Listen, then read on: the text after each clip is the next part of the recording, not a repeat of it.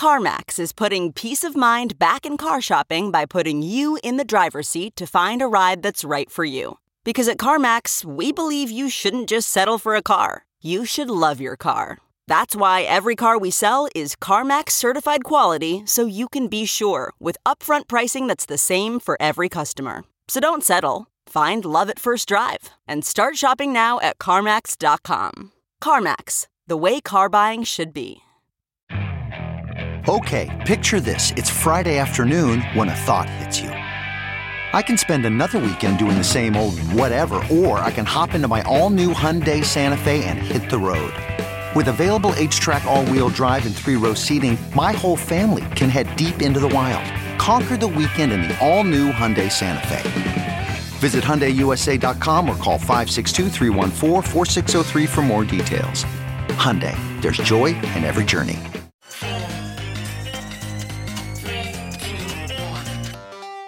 Welcome back to The Breakdown with me, NLW.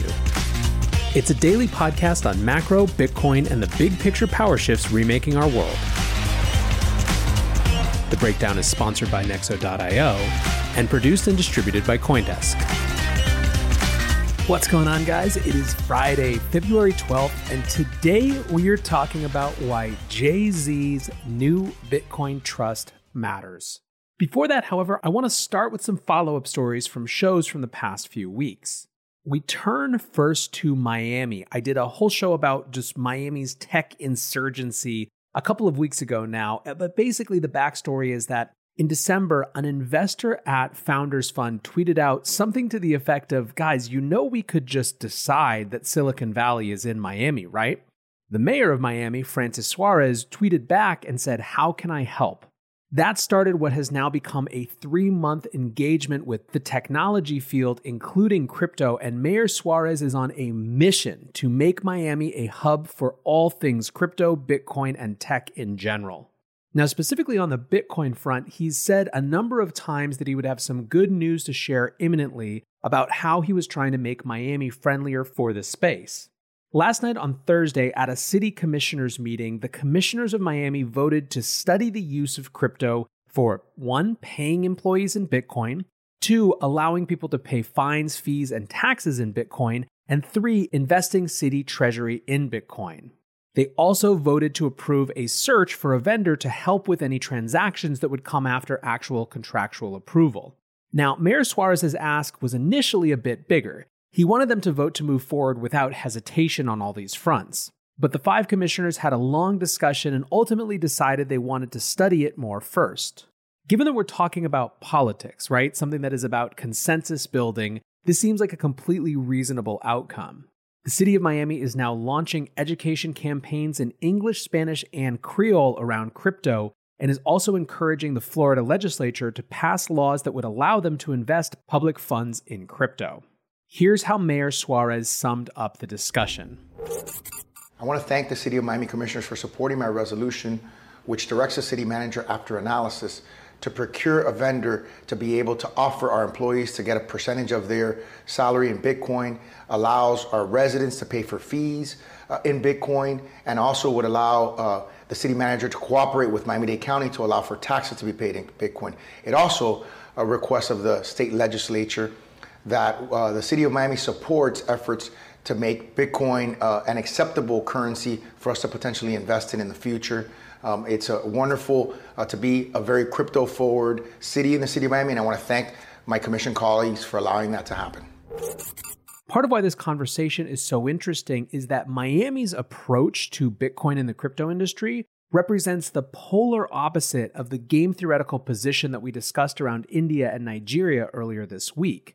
Instead of trying to ban or limit or restrict access to this new field, Miami is using it as an opportunity to compete for talent. They're literally trying to attract new business creators to their city, with the desired outcome being, of course, that it creates new job opportunities, that it creates a new revenue base in the form of new types of taxes, that it infuses the city with dynamism and energy, right? They're trying to turn talent into a public good. That could not be more stark than these places where they're discussing crypto bans, which would have the exact opposite effect. potentially pushing some portion of an entrepreneurial subset of society out to try to find greener pastures and a more welcoming regulatory environment.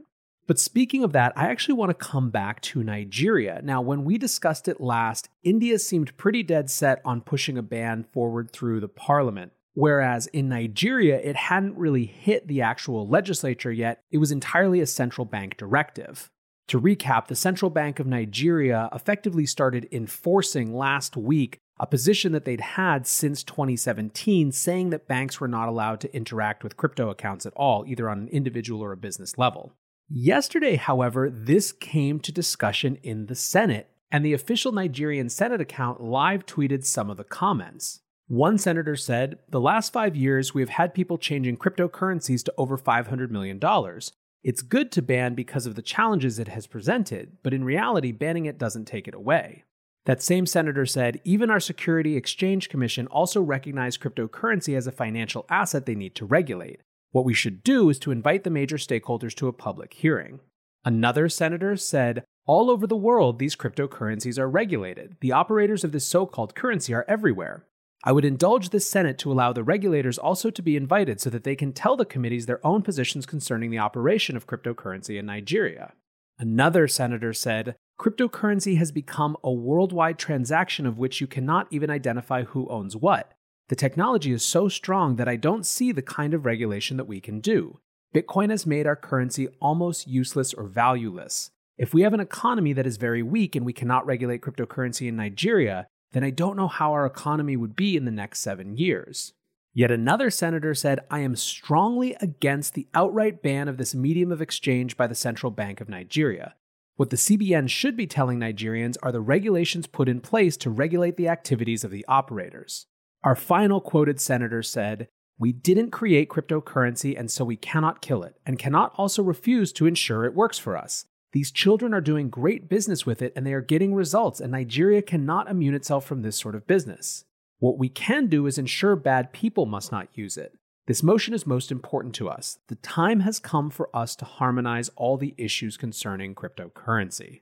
So what actually came out of this is that instead of just allowing the CBN to put an effective ban on cryptocurrency, they're calling the CBN and other regulators in for a hearing. They're trying to figure out how to make it work for this emerging generation of Nigerians who are actually doing meaningful, exciting things with it.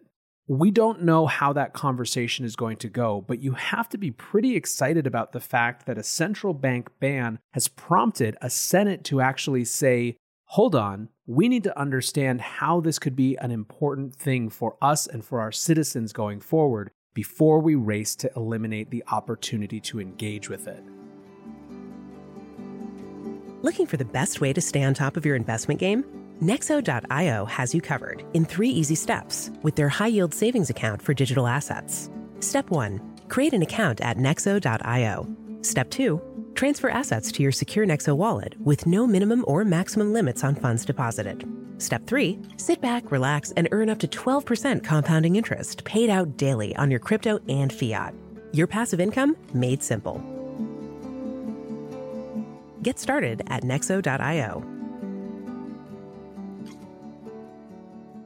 With that, let's shift over to our main topic.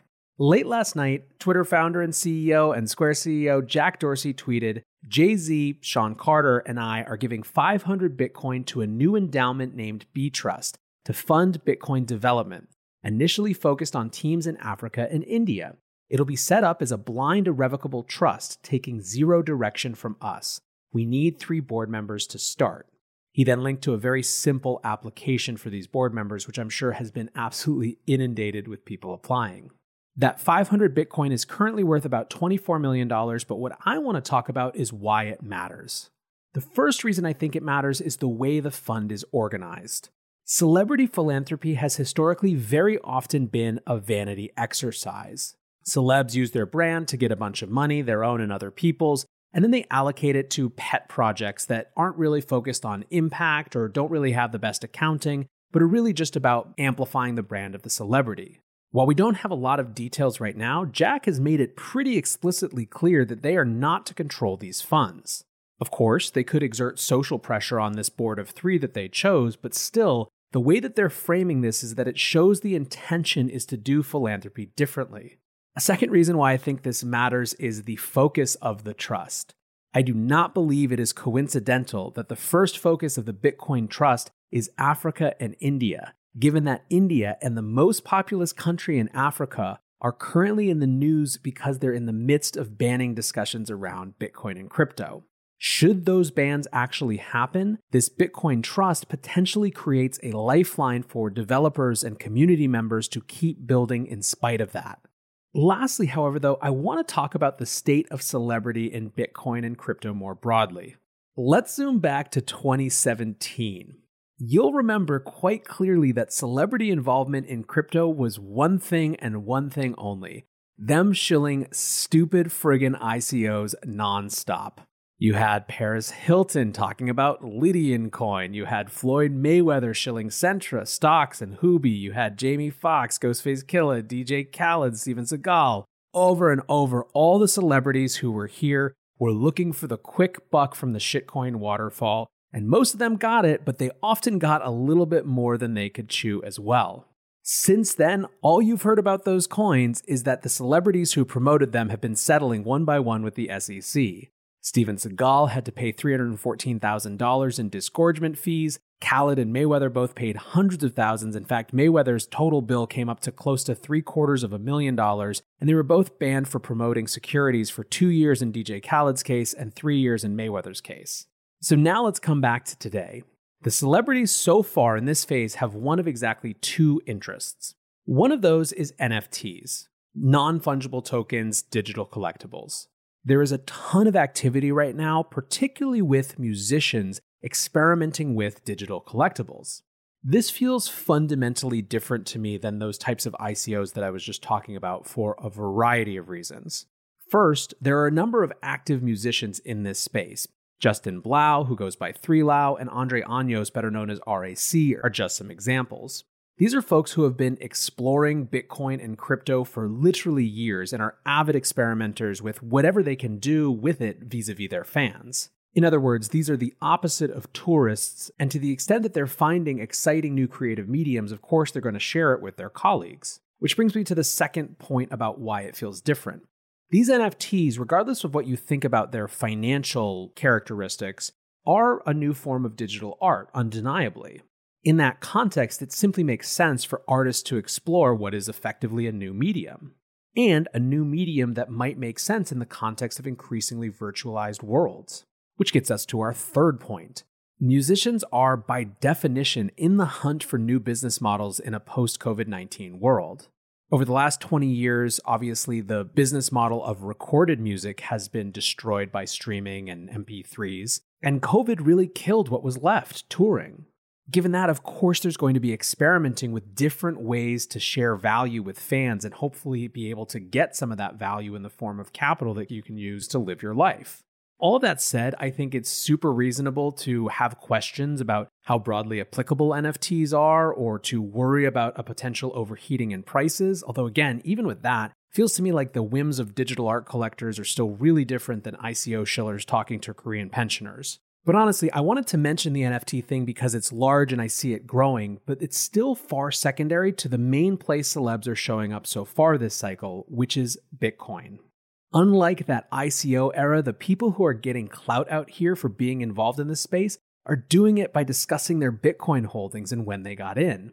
Gene Simmons, the founder of KISS, randomly tweeted this week that he had put 7 figures into Bitcoin months ago. Sean Lennon gave an amazing interview with Max and Stacey Herbert a few months ago on Orange Pill podcast about how this was a tool for empowerment. It's just so notably different to see how these people are engaging with the power shift that Bitcoin represents and seemingly don't feel the need for their brand to be bigger than Bitcoin's brand. Now, there are some caveats. The first is that it's still early and you know that this won't necessarily stay like this. Soulja Boy keeps screaming about random tokens. Norm Macdonald is now tweeting about Chainlink. Doge is its entire own weird meme phenomenon, which needs its own show to get into that is so separate from this in some ways. But the bigger one is that it's very clear that Tron is out here selling celebrities right now. I turn again to Andre RAC, who last night tweeted out, "Here's a list of celebs that Justin Sun paid to tweet about TRX. Send me more and I'll add them." He pointed to Lindsay Lohan, Neo, Kendra Lust, Concrete Boat Boy, and says, "Honestly, what bothers me most isn't the fact that people are getting paid to advertise something. It's that newcomers are continuing to get this scammy view of crypto when there are plenty of legit projects out there. It holds us back as an industry." To repeat, this is from a person with a well-known brand outside of this industry calling out this behavior within this industry. To get back finally to Jay-Z though, this is literally the chillest way to show your interest in Bitcoin. Give some money, denominate it in BTC, put it in a blind trust, and don't ask for a ton of credit. That is the true power of Bitcoin, and it's awesome to see. And I guess I would just say enjoy it while it lasts, in case it's more fleeting than we'd all probably like. For now, guys, I appreciate you listening. I hope you are headed off to have a great weekend wherever you are. Until tomorrow, be safe and take care of each other. Peace. Spring.